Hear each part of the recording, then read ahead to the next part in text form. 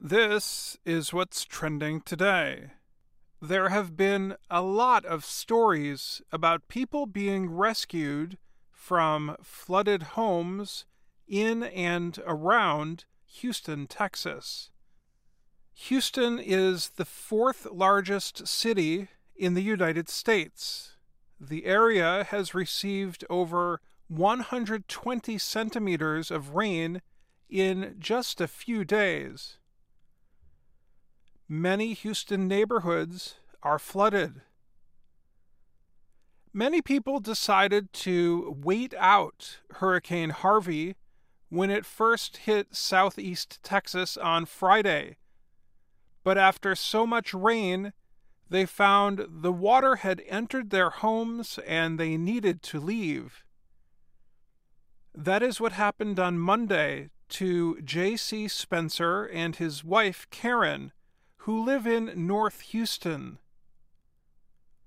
"We had to get out of there," J.C. Spencer told the television show Good Morning America. With local police and fire department crews overwhelmed with life-saving efforts, some Houston residents had trouble getting help.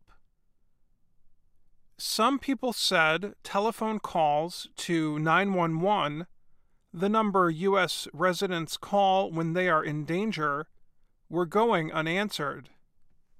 The Los Angeles Times newspaper reported that some Houston residents calling 911 found out their call would not be answered for over 2 hours. So many residents turned to social media websites like Twitter and Facebook and posted messages asking for help. The Spencers had another idea. They called a restaurant where they often had dinner. The restaurant is Chick-fil-A, an eatery known for both its chicken sandwiches and friendly workers. When the Spencers explained their problem, the store's manager sent her husband to their house on a boat.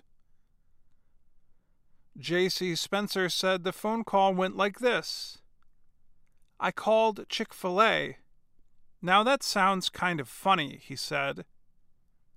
"I ordered 2 grilled chicken burritos with extra egg and a boat." The Spencers loaded their belongings onto the boat, but there was not enough room for them to get in. Next thing they knew, 2 more people riding jet skis arrived to help.